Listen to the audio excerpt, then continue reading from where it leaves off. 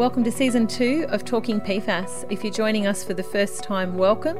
I recommend that you have a listen to Season 1 to catch up on some of the foundational chats we had about PFAS. I'm your host, Kayleen Bell. In Australia in 2018, an inquiry into the management of PFAS contamination in and around defence bases was conducted.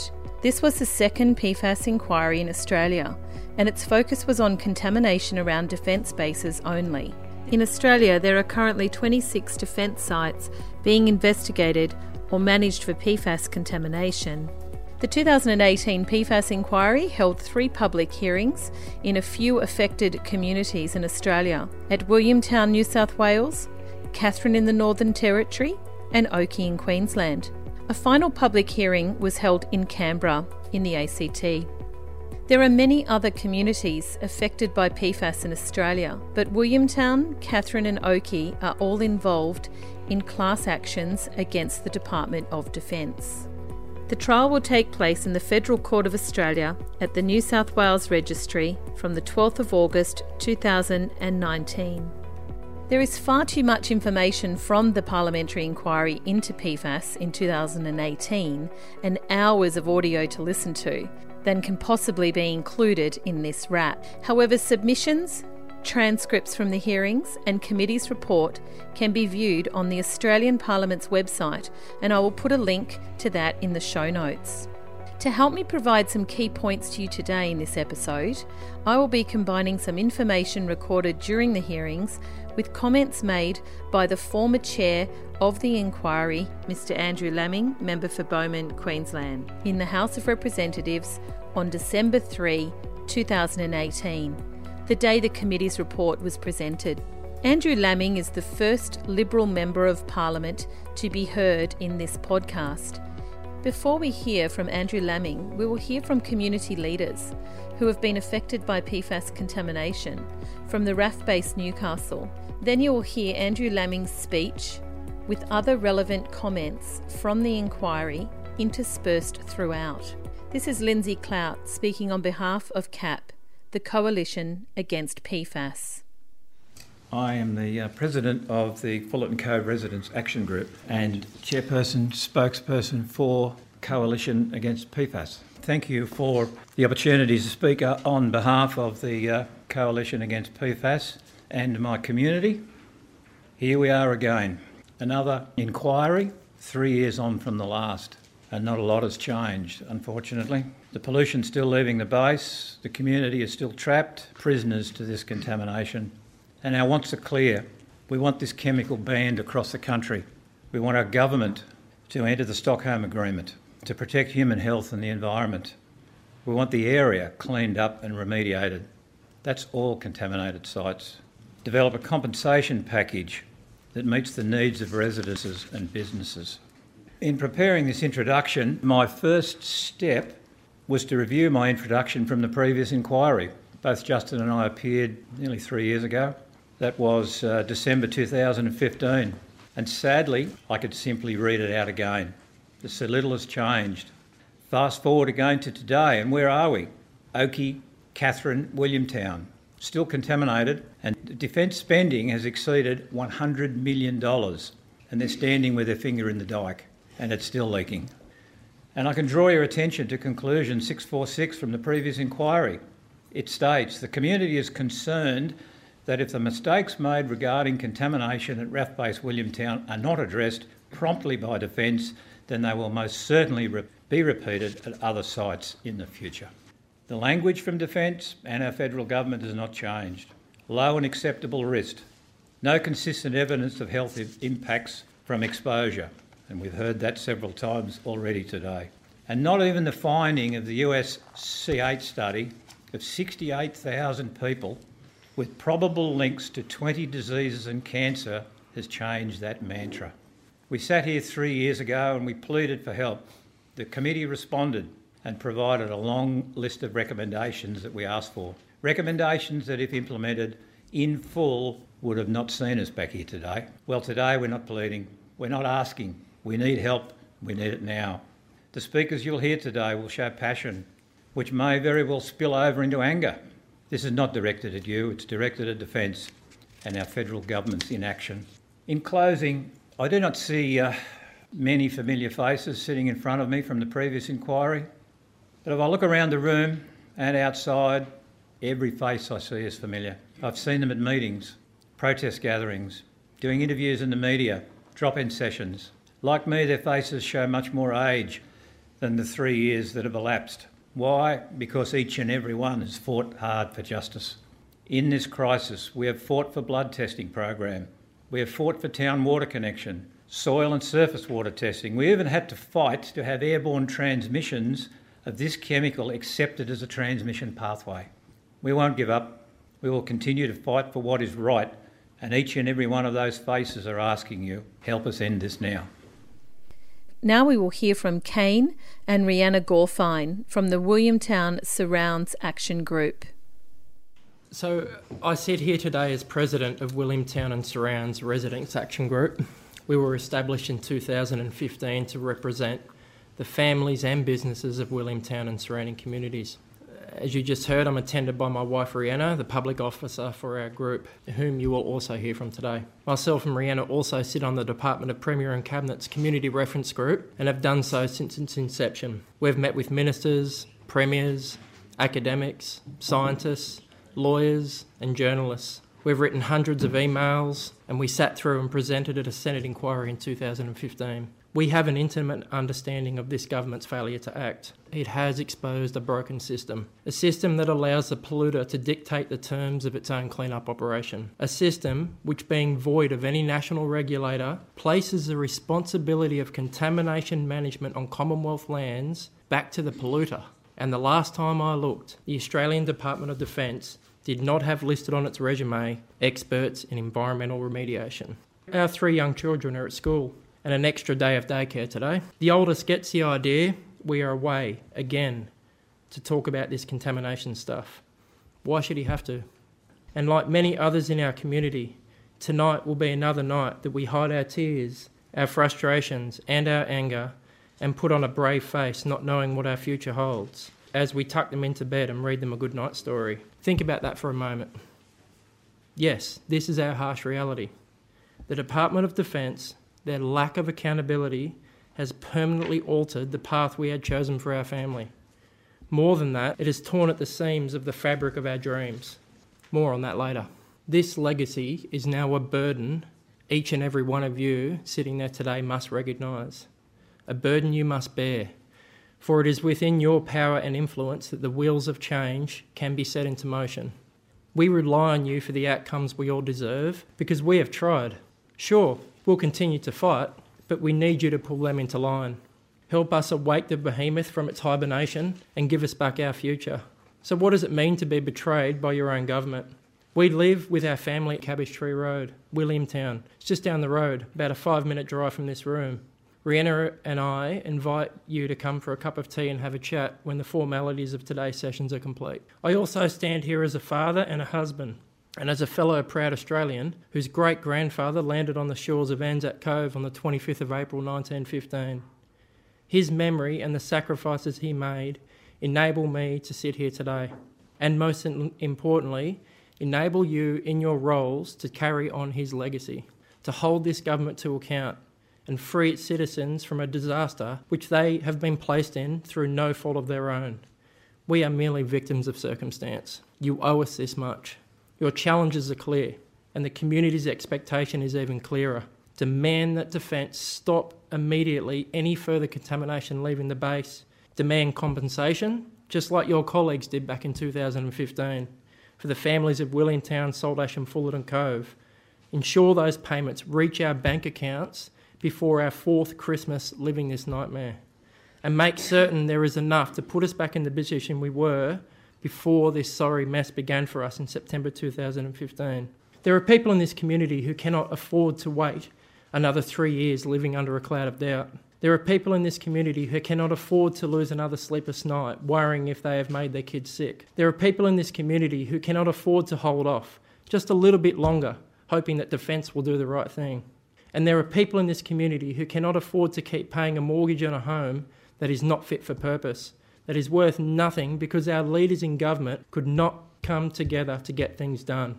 Those are the stories we carry day to day. The community group, who have been forced into suing its very own government. Rhianna and I have a $500,000 mortgage and our bank does not recognise any value in our property.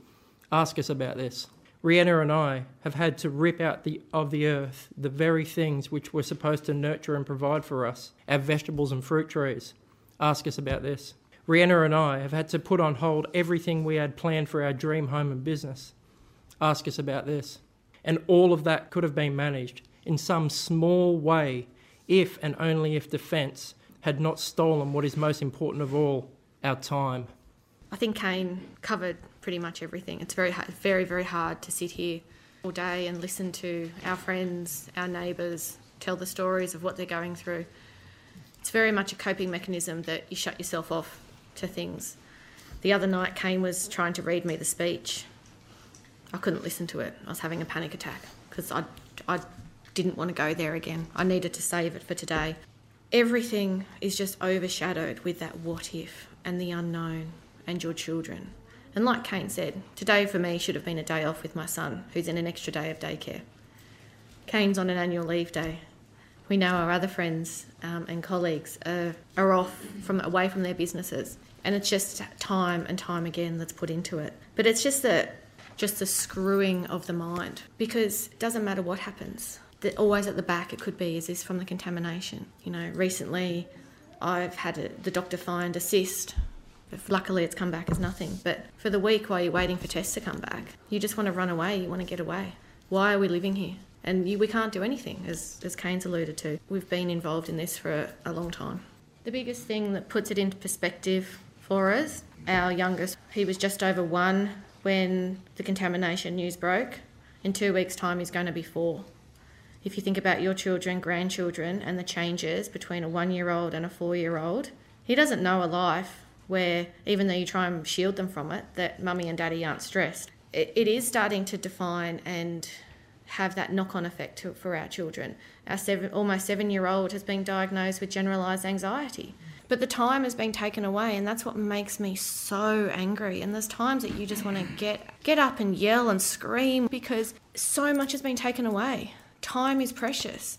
But then not to mention the dream property. As a 14-year-old, I dreamt of having my own acreage for my horses. Never wanted my children to move home. I moved around a lot as a child, and our family home was going to be our family home. And I found it up here with our 6 acres. Close to Stockton, great for the kids, close to everything. It's just been shattered. You can't even sit outside and enjoy a nice cup of tea or coffee in the sun. You might enjoy it for a minute or two, lovely sun making you warm, feeling good. Look at your property and then it comes haunting back. What if? And then what haven't we done? Our stables weren't built. I wanted my stables. My grandfather, when I was 11, gave me a brass hook of a horse. I haven't hung that up until I've wanted to get my stable that I could put my horse in, and I would hang up that hook. I haven't got it. We had all the materials there, and as soon as this news broke, what is the point in putting any more money in your property, because it's not worth anything? So we've sold the trusses, we've burnt some of the wood, and it's not happening because that property now is not our home. It's not our family home. We don't feel safe, and it's not our future. And this is where we need the government to be able to put us back into the position where we can move on for the sake of our children and for their future, so they can move on to be happy and healthy. The chemicals don't know what boundaries are. The stigma of this doesn't recognise what a line and a MAF is. And more to that, the chemicals that they are spreading. We initially had a nil detect in our property, and now we've got a detect. And we were told that that could never happen. We've got elevated blood levels. I'm about 7 times the national average. Our kids are in the same boat. The whole thing's a mess, and we suffer because of it. It needs to be clear. You're not hearing from a huge amount of people today. There's a lot of people that aren't able to get up and talk, or not able to put down into words to make a submission, or computer illiterate. There are many, many reasons, or, just actually can't go there to relive what we're going through. The whole community is hurting. There are many, many people out there. Please be aware that there are so many residents included, each with their individual stories. Thank you. Thank you both. Throughout all of the public hearings, the various committee members showed great compassion to the residents sharing their stories.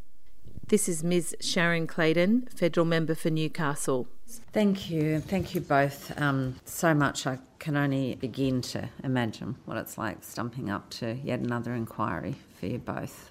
You've been the face of this for the community for many years now, and that takes its toll. And my own personal observations of seeing people in this room, many of whom I've seen for many years, is just the the very clear deterioration on people's mental health is very obvious to me.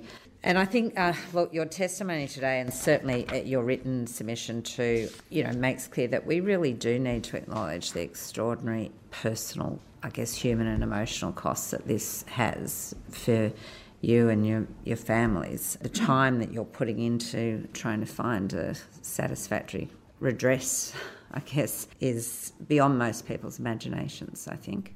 This is Jenny Robinson, resident of Williamtown, New South Wales. We're trapped on our properties.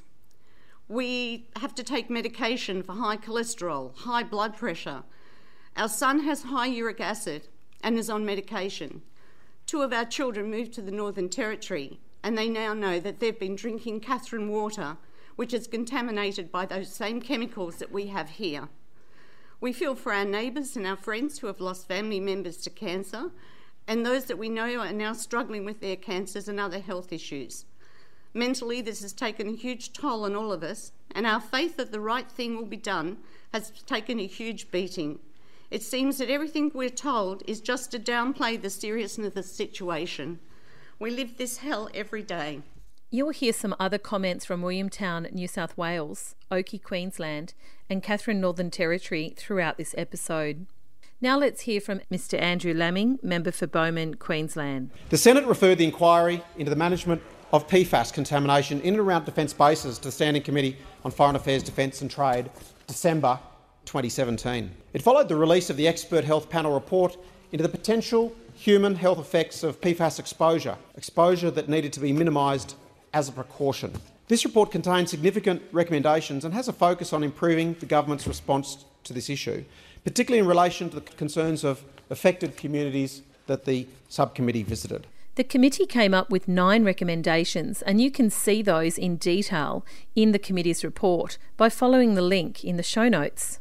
And as a medical practitioner, what really struck me was that the uncertainty around health impacts appeared to have stalled progress towards just resolution of cases for affected residents. And as we report in detail, that equity trap, independent of health impacts, could take years or decades to resolve. You will hear Andrew Laming's explanation of the equity trap later in this episode, but for now, here are just some of the health effects that were noted in the committee's report, as Andrew Laming did not expand on these in his speech. Exposure to PFAS has been associated with certain medical conditions in some overseas studies.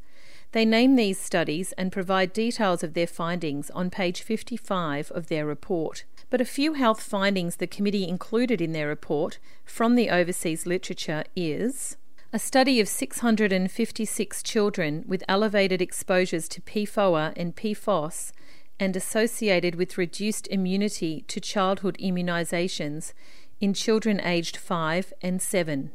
A large study of 69,000 persons, known as the C8 study, found probable links between elevated PFOA blood levels and the following disease: high cholesterol, ulcerative colitis, thyroid diseases, testicular cancer, kidney cancer, preeclampsia, and elevated blood pressure during pregnancy.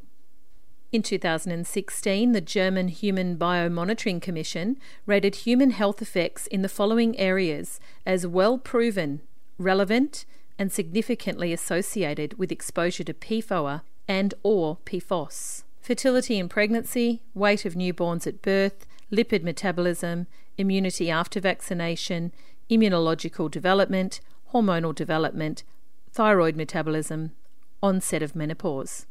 The US EPA says there is evidence that exposure to PFAS can lead to adverse human health effects. The most consistent findings from human epidemiology studies are increased cholesterol levels among exposed populations, with more limited findings related to infant birth weights, effects on the immune system, cancer for PFOA, and thyroid hormone disruption for PFOS. Residents pleaded with the committee that more recent and current overseas literature needed to be taken into account when looking at health findings. This is the former New South Wales Greens Senator Lee Rhiannon talking to Sue Walker, resident of Fullerton Cove, New South Wales. With regard to the communications on health issues, is that adequate? It's just good for us to get that on the record. I know. Adequate. Really? Whatever words you want to use. Yeah, okay. I could go on for hours here. The first thing I can think of is the Commonwealth, saying that there's no adverse health effects.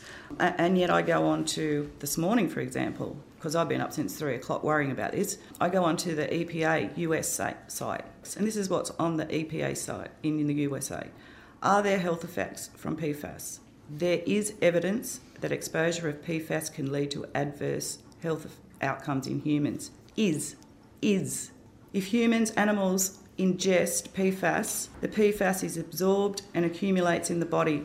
It stays in the human body for long periods of time. As a result, people who are exposed to PFAS have different sources over time. The level of PFAS in their bodies may increase to the point where they suffer from adverse health effects. Studies indicate that PFOA and PFOS can cause a multitude of things, including reproductive and developmental, liver, kidney, immune system. Both chemicals have caused tumours in animal studies.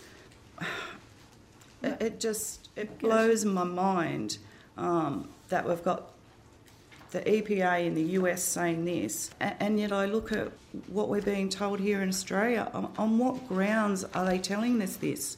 And telling us this, you're referring to the fact that in Australia they're saying that there's no established health connections. Exactly. And as I said, I was reading through the Commonwealth submission and I read with interest through it some of the words and phrases that was used in the submission. And these words give us little confidence as to the decisions that they're making about our health. For example, no consistent evidence that exposure causes adverse health effects. However, ... Data set not yet complete. A risk may be present. Some human health studies have found associations. Unable to determine certainty. More research required. Limited evidence. Not clinically significant.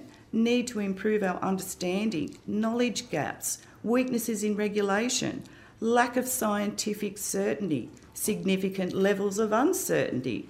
Underpinned by accepted available science. Limited proven technologies. Do I have to go on? It's more like a game of Russian roulette for us. Dr. Andrew Jeremijenko, a fellow of the Australasian Faculty of Occupational and Environmental Medicine, gave evidence at the Oakey hearing about the health effects. Here's a little of his statement. So my name's Dr. Andrew Jeremijenko. I actually work in Brisbane at the Mater Private Hospital. I'm an occupational physician. I know that there's doctors out here who are trying to minimise the health effects.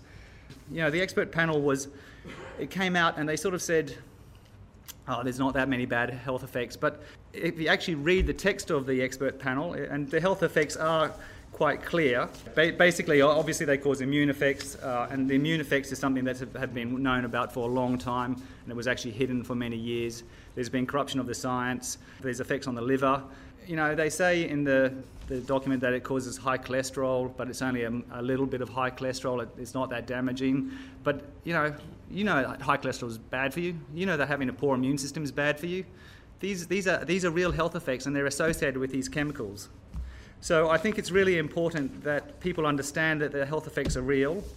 The English advice is that it may cause cancer, and the American advice associates it with kidney and testicular cancer. It's associated with liver effects. It's associated with high cholesterol. It's associated with kidney, high urea. There's a lot of health effects. The only reason the expert panel said it doesn't cause disease is because, like smoking, it takes 20 years to prove that it causes cancer. It's associated with cancer first, and then it causes cancer later. It's just an epidemiological sort of semantics where you can't really say it's a causation, you have to say it's association. The committee wanted to see an improvement in voluntary blood testing because this is our key source of longitudinal information. Not that blood tests in and of themselves tell us anything about health outcomes, but they track the important ability of this organic chemical that is persistent by ingestion through the gut for those that have lived for various periods of time in contaminated areas. And obviously the goal is to look for long-term health impacts of exposure to PFAS and the effectiveness of the ways in which we break PFAS exposure pathways. And the committee found it was really important to collect this data assiduously, that medical practitioners themselves shouldn't be taking systematic solo flights on who they test and who they don't, but the testing should be freely available to that target group, and we work on making that coverage as high as possible. Many residents from Oakey, Katherine and Williamtown shared at the inquiry that they had to fight to get free blood tests for PFAS. For some residents, the process of getting their blood taken was not simple either. Here is a little of what Jennifer Spencer shared at the Oakey hearing in Queensland. I've been told, and I've found that from personal experience with my son, that it was a very harrowing process to walk into this doctor's surgery and ask for your PFAS blood testing. I sent him down again a year after his first one, because he's 18, to get another blood test done. He promised me that he'd go down, which he did. I made him the appointment. He walked in, he went and saw one of the GPs that work in here, a male, and he said, I'd like my PFAS blood test done. And that doctor said to him, why? And he said, well, I'm 18. I've been brought up on bore water. He was brought up with contaminated water. I'd like it done. And the doctor actually verbaled him out of getting it done. He said, well, mate, I don't believe that you need that done. And why bother to have it done when the test results are only going to say that you've got PFAS in your blood or you haven't got PFAS in your blood, and there's nothing we can do about it anyway. And can you go any day of the week? This is Northern Territory Senator Malarndirri McCarthy. The reason why I ask is in Katherine they only go there's only one day. Yes, I've heard of that. I'm not sure, because my son was verbaled out of his second PFAS test. Dr. Peter Spafford is a GP in Katherine who gave an explanation why his clinic only offers PFAS blood tests on a Saturday morning. 2 GPs for a town this size makes it a very busy little general practice. So we've set it aside to the Saturday. A, that means that we don't then burden the rest of the week with an additional workload. And B, it's not a temptation to double dip with a Medicare sort of thing and the PFAS billing and sort of, well, while you're here, just have a PFAS blood test and away you go. And I'll also bill Medicare for your sore throat, but I'll bill things like that. So it is set aside, so it is separate in terms of its billing, it's separate in terms of its paperwork, it's separate in terms of its blood, the blood collection, and it's separate in terms of all that processing and the information that's provided. He also said that he was given instructions not to advertise the availability of the blood tests in his clinic for PFAS. This is Queensland Senator Claire Moore. Because people will be using these numbers for whatever purposes to make argument. 380 since March, is that right? Since March, yes, that's right. And I know that there have been limited times to do it and all those things. To me from outside, and I don't know your area, does it look like a lot? We've been told very definitely by Department of Health as well as by the Primary Health Network that we are not to promote it in any way, shape or form. Okay, you're not to promote it? No, not to promote it. Ourselves as Gorge Health are not to promote it, okay? That the government will undertake all the advertising and promotion of this, okay? So that is something that we have stuck to. We do not advertise it in any way, shape or form, okay? What I am concerned about, and what I've always been concerned about, is the level of PFH excess, which in March this year, when I started doing the testing, I didn't even know this substance existed, let alone that it would be a considerable contaminant in this area. I still didn't even know where it came from, and in fact the Department of Health didn't even tell me where it was coming from. I found that out from some guy from the Queensland University to tell me where it was coming from. And he said it's most likely from the firefighting foam. That is the substance they use in the firefighting foam. This important data, of course, needs to be connected with international studies that are doing exactly the same thing. Because in Australia, in relative sense, these numbers are quite small. To be able to detect with power and a high level of robust methodology health impacts that may still be years away from being picked up.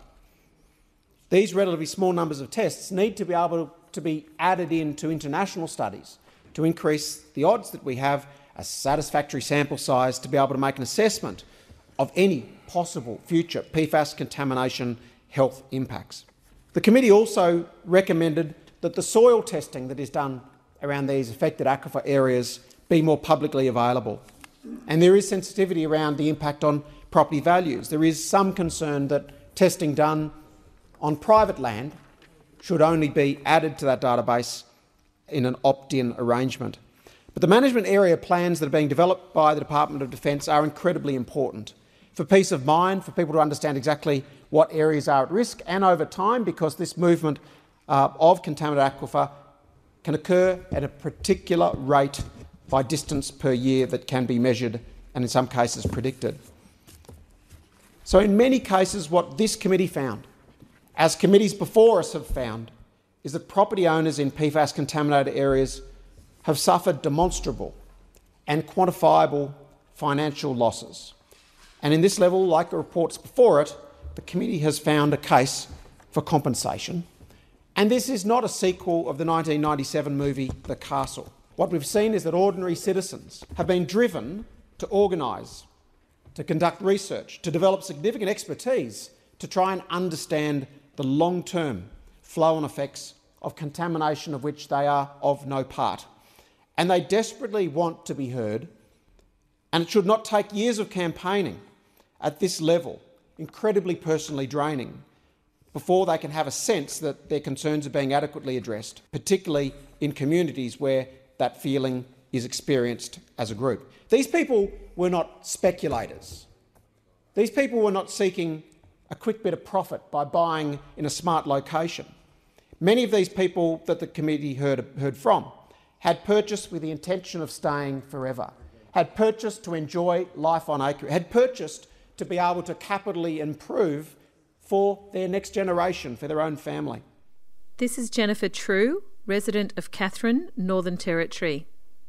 I'm 61 years old, Donna's 66. We've worked our butts off all our married lives so that when we retired, we would have a worthwhile life and something tangible to leave our boys. That was our legacy for our boys.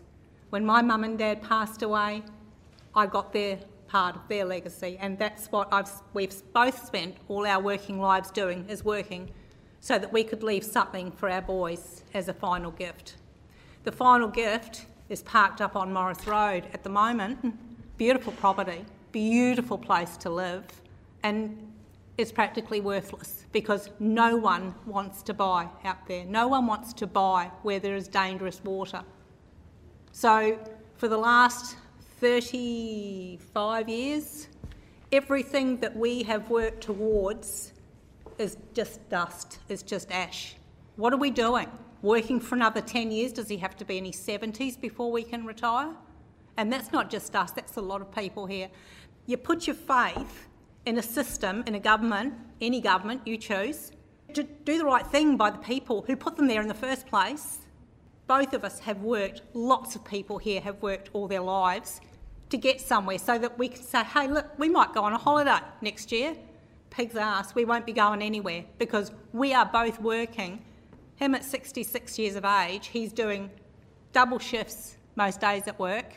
I'm doing long hours at work for not a huge wage, just so that we can keep ahead of our mortgages, because we've got two of them, one up here, one down in Western Australia. What have we done all this for? What, so we can be told, no, it's no worries, there's no danger here, no health problems here. I can't sleep, I'm having trouble eating, my nerves are shot to shit, because I'm thinking, this is all our working lives we've worked towards that point where we bought that property where we are now. Who gives a shit? No one. No one. Everyone is just concentrating on butt covering and how can we get out of this with minimal financial damage. The financial damage is enormous. The physical damage, the emotional damage is terrifying. I am so scared of what's going to happen to my property. And I think, how dare people put all of us in that position where we don't know, hey, if you drop your value by 50%, you might sell it. Well, no, I'll die there if I have to. I'm not prepared to be fed platitudes anymore by anybody. I want somebody to say, okay, we ballsed up, This is what we are going to do for you people, instead of saying, how can we possibly weasel our way out of it? That's my feelings. And some of these stories are quite graphic. For Britt Osborne, if I could name one, who made a $400,000 investment in a water park, only to discover weeks before opening that this had occurred on land that was known to local authorities and defence as being contaminated. Moving for me personally was a former friend from my own electorate who moved to the contaminated areas around Madawi and purchased just 6 weeks before the news broke, putting all of his wealth into land that he was unable to sell or borrow in order to purchase somewhere else. If you'll excuse the vernacular, Deputy Speaker, there's an expression out there. It says shit happens to good people. But this is not something that they should have to bear alone. It is hard to imagine a more frustrating example than an environmental contaminant leaching from next door into your own property and being left to sort it out for yourself. Justice delayed is justice denied. Here is Diane Priddle, resident of Oakey, Queensland. All our efforts to date have come to a big nothing. This must change with this committee now, and it can. Put yourselves in our shoes and you would want change. We, like Williamstown, Katherine and the other sites around Australia, demand this of our government and elected members. Act now on compensation and using the most recent science on the issue. I have spoken to media many times in the past years to bring awareness to our plight. We have travelled to Canberra, spoken with Defence, the Prime Minister's office in attendance, opposition defence, crossbench members, ministers and senators from Williamstown. At all these meetings we asked all parties to work together for action now.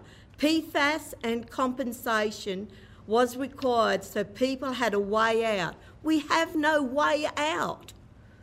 That meeting was November 2016 and we still haven't addressed that elephant in the room, compensation. Now August 2018, can this committee sort this out? After listening to the live streams from Katherine, Williamstown, I would like to say this, that the process is similar to Oakey. The process is slow, the waste of money is clear, the transparency isn't there. Between outdated science, mistakes made at public meetings, information centres, walk-in sessions, and the big one, not listening to the people on the ground that are living this flaming nightmare. Next is Madeline King, Labor member for Brand, Western Australia, talking with Fullerton Cove resident Sue Walker at the Williamtown hearing. Who do you understand is coordinating the response to your community on behalf of the federal government? Which departments? There's so many. There's so many departments. There's so many panels. I mean, the list just goes on and on. It gets too confusing. We don't know which panel's looking after this, which panel's looking after that, who's looking after this, who's looking after that. It's just a confusing mess. The committee's report says the Commonwealth Government's response to the issue is being coordinated by the PFAS Task Force, which was established in December 2016.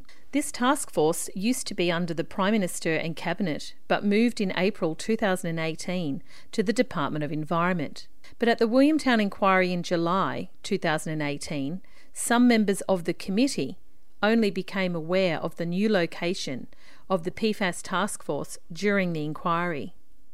This is Sharon Clayton, Labor federal member for Newcastle. Had some late advice that we actually have confirmation that the task force has been moved to environment. It's not in PM&C anymore. So I just thought it's important to have that on the record. Many residents have said that the PFAS task force is largely missing in action. This is Lindsay Clout speaking on behalf of CAP, the Coalition Against PFAS. We were then informed that there was a PFAS task force put together. Now that gave us some hope because we thought, well, we've got a central body now, we've got somebody to talk to, we've got a name, which was Senator McGrath. So we thought they would be the people that would be leading the solution for us. So that's the answer to your question, but this PFAS task force seems to be quite invisible. We have difficulty communicating with them. We don't know when they meet. We don't know what their direction is. So I have some concern about whether the PFAS task force is the answer. This is Northern Territory Senator Malarndirri McCarthy. So your hope for that task force to have led you to some conclusion Yes. has not been realised? Correct. Many witnesses at the PFAS inquiry called for a federal whole-of-government response to the PFAS contamination issues in Australia. This is Merlin Smith, a resident from Katherine, Northern Territory. It should be a national priority right now. Nothing we've done has been precautionary. 30 years ago it would have been precautionary. 17 years ago it would have been precautionary. If all we can do at this stage is prevent other communities from going through this same mind-boggling experience of finding out you're drinking contaminated water, that it's in your blood, that there's no practical treatment to remove it, and, oh well, if you're still drinking it, it's at low levels, so no harm done. You know, there's this prioritising, like triage, as if we've identified the most important, the most toxic bores, and we've supplied them with water, and that's it. And that's not good enough. You know, there's the rest of the community, the rest of Australia out there that's looking for the government, federal government, to step in and do the right thing, and not just wait for the Department of Defence to maybe tap the next community on the shoulder and then they tap the next EPA if it's not stepping on anyone's jurisdictional toes. So, you know, where's our right, all of us as Australians, to clean drinking water? So in the report, we've recommended that a Coordinator General be appointed with the authority and the resources necessary to more effectively coordinate the whole-of-government effort in respect of PFAS contamination. And a Coordinator General would ensure a clear and consistent approach and also a level of separation between dealings with the Department of Defence and the affected community. And it would allow community consultations to occur not just with federal, state but also local government.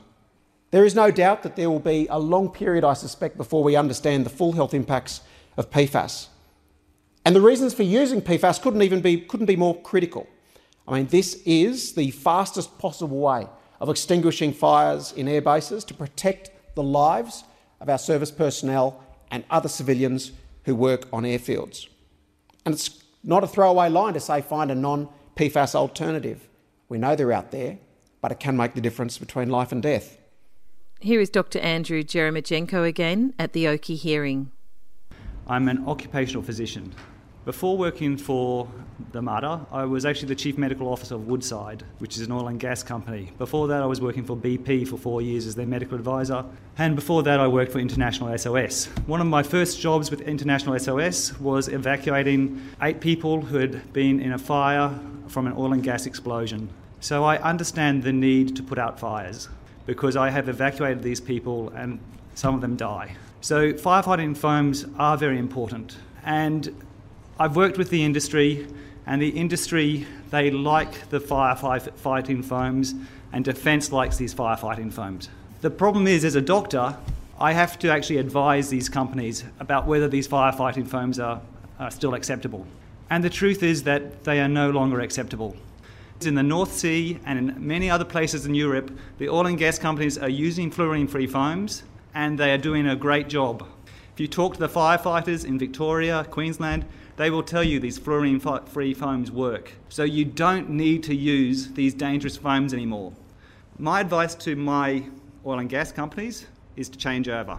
Woodside, where I work for, they're using fluorine-free foams on their rigs.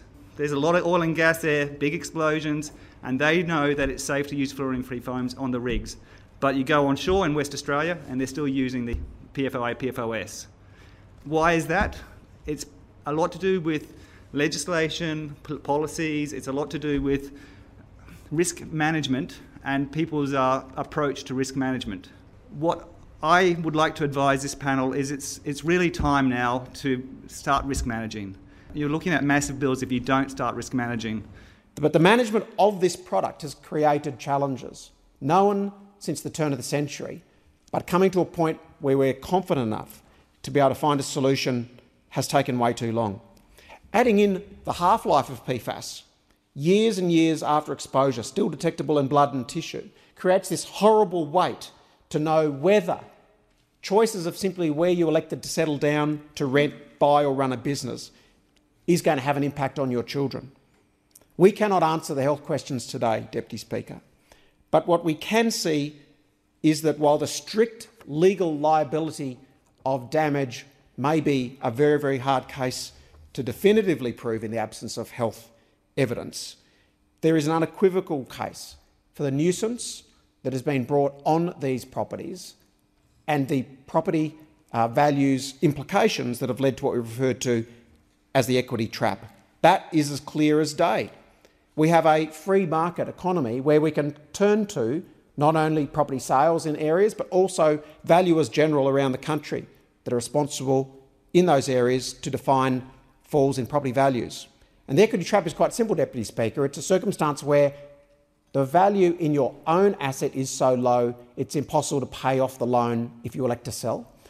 If you are lucky enough to be able to do that, the equity trap means that the bank may not fully recognise the value of your property as equity and part of the LVR to purchase somewhere else. And for these reasons, often people are trapped.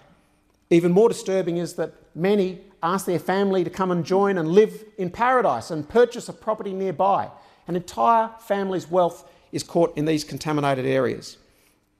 Residents deserve an opportunity to pull together a factual basis of what has happened to them, for it to be considered on face value, in good faith and in good time. And the committee found that as we visited each of these areas, these properly functioning property markets told a very different story to the experiences of property owners. And in many cases, only an open on-market sale will get you that answer.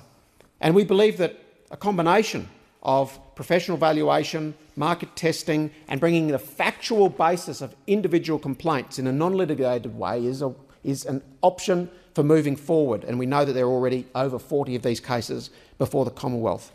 Deputy Speaker, no family should be trapped on contaminated land. They shouldn't be prevented from selling because of the effects of a pollutant for which they are not responsible. And simply because the polluter is unable to meet their part of the bargain to make that sale possible so that people can be airlifted from the red zone.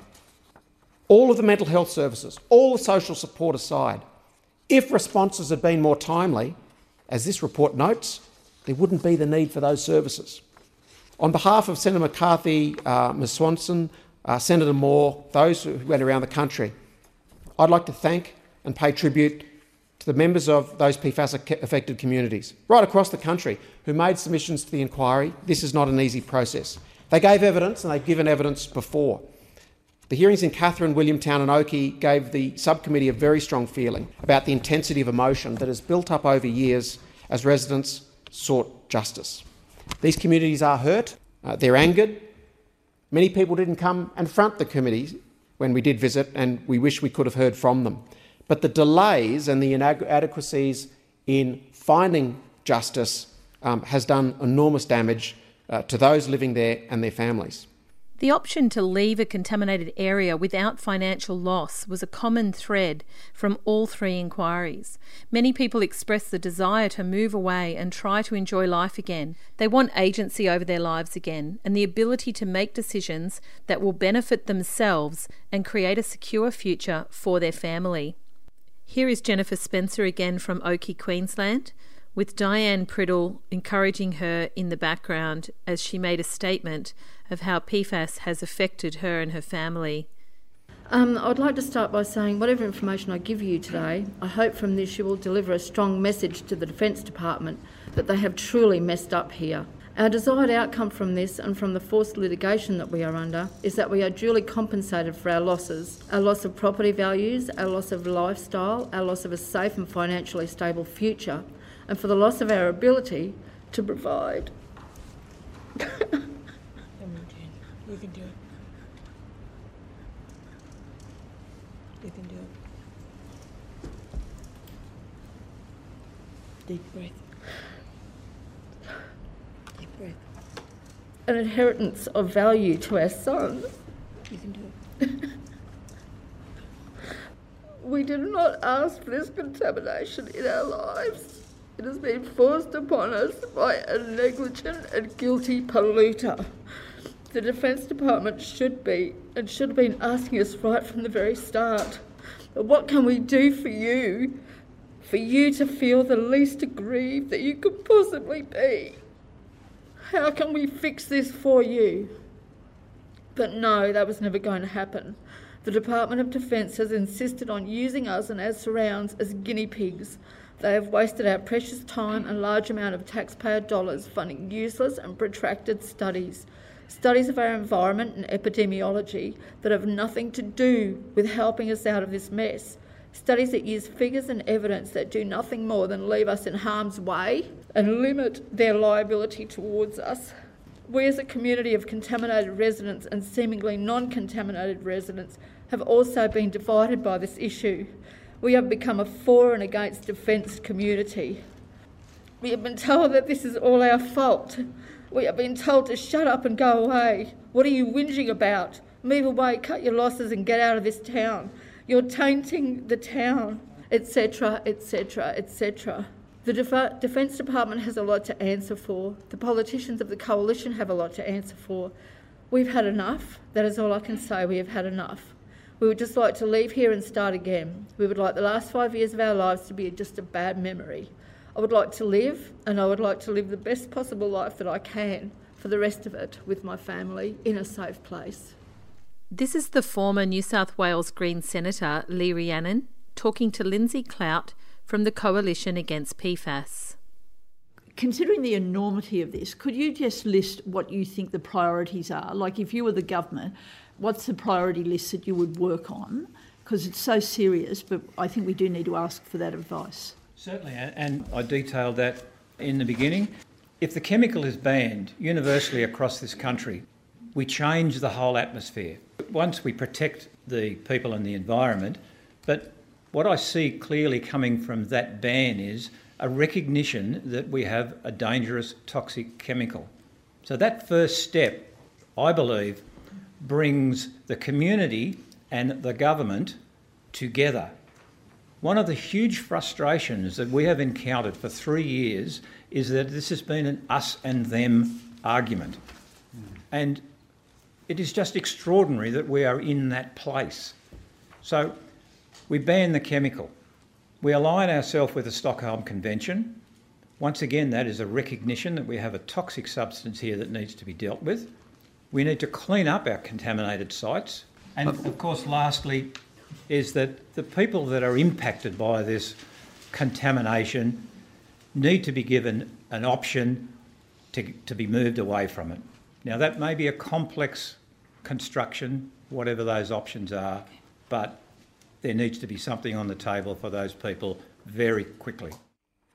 Now, cleaning up PFAS contamination isn't simple. The technology isn't quite there to cost-effectively remediate certainly contaminated soil. Pumping water out of aquifers is unlikely to ever be a job that's completed, water scrubbed and then returned to the water supply. But I trust that this report honours the efforts of the local residents to bring these issues to us and also the individual federal officers, in particular Steve Greshkowiak and Chris Birra, who have been part of consultations with each of these affected communities and worn an enormous amount of emotional frustration from these communities, and rightly so. Steve Greshkowiak. I'm the Deputy Secretary for Estate and Infrastructure within the Department of Defence. Chris Birra. I'm the First Assistant Secretary for Infrastructure in the Department of Defence. Thanks very much. Gentlemen, you can start with a statement if you'd like. Thank you. I didn't come with a prepared statement, but I will take the opportunity just to say that Chris and I have been here all day and we've listened to the very heartfelt submissions that have been made by the members of this community. We understand that there are significant levels of anxiety and stress in this community over this issue. I can't claim to fully understand how people feel about that, but clearly that's evident from what we've heard today. We have been involved in this issue now for some years. This was something that Defence sort of discovered for itself rather than a third party telling us what we had to do. We've been on a learning journey. We try and be as open as we can with the communities that we're engaged with in terms of publishing all of the information that is produced from the various work that we do. We have good relations and are deeply connected now to a lot of state and federal organisations. Some of the points that have been made earlier, clearly, if we had our time again, we would have done some things differently. There is no doubt about that. And we have learnt from the experiences, particularly here and at Oakey, which were the first places that we became involved with, and subsequent investigations as they've been launched have been launched in a different way, and we approached communities first. But I can't undo what was done. The decisions that were made 4 or 5 years ago were made with the best of intentions, but we continue to try and improve the way we engage with communities and the way we do this work. The Stockholm Convention on Persistent Organic Pollutants is a global treaty which also captures PFAS. And the Convention requires parties to take measures to eliminate or reduce the release of these pollutants into the environment. And the Convention was adopted in 2001, entered force 2004. And Australia, while party to the Stockholm Convention, which we ratified in 2004, was subject to a declaration by which any amendment to chemicals included would need to be individually ratified, and this is where PFAS falls. Australia is yet to ratify the listing of PFAS or any other chemicals that have been added to the Convention. But in October, 2 years ago now, the Department of Environment and Energy released a regulation impact statement, and many will recall that pointed out that of the 4 options presented, ratifying the listing of PFAS under the Convention and phasing out all non-essential uses would achieve the greatest reduction at lowest cost. And this consultation closed earlier this year. PFAS isn't yet listed under the Stockholm Convention, but in October 2017 it was recommended that the Council parties to the Convention consider the listing of those chemicals. Doing this, of course, requires all states to agree. 2 states so far have banned the use of PFAS, but the rest are to arrive at a position. That is utterly essential before we can go further. I thank everyone for their participation, and I urge the government to take note of the report. The Australian Government is due to respond to the committee's report by the 3rd of March 2019. With an election looming in May, it will be interesting to see how the Morrison government respond to the committee's recommendations. I'd like to say thank you to all the witnesses and residents who gave me permission to share their voices in this podcast. It's also important to note the caution that Andrew Laming gave at each inquiry regarding what you have heard today. We remind you also that as a subcommittee, like all of them, they're protected by parliamentary privilege, and that makes it unlawful for anyone to threaten or disadvantage a witness on account of the evidence that they provide to us, and such action can be treated by either House of Parliament as a contempt. It's also contempt, obviously, to give false or misleading evidence to a committee. Next episode of Talking PFAS, I'll be bringing you a discussion I had with the Assistant Professor of the University of California, Berkeley. His research has found an association between PFAS chemicals and obesity. So we found that PFAS in blood are associated with weight gain over time and over a long period of time too. However, we see that exercise and diet, so this is a lifestyle intervention of exercise and diet, was able to attenuate this weight gain that is associated with this PFAS exposure. If this podcast episode has left you needing to talk to someone, please call Lifeline 131144 or Beyond Blue 1300 22 4636. Thank you once again for listening to Talking PFAS, and feel free to leave a review on iTunes. Thanks very much. See you next time. All the information and audio in today's episode is copyright.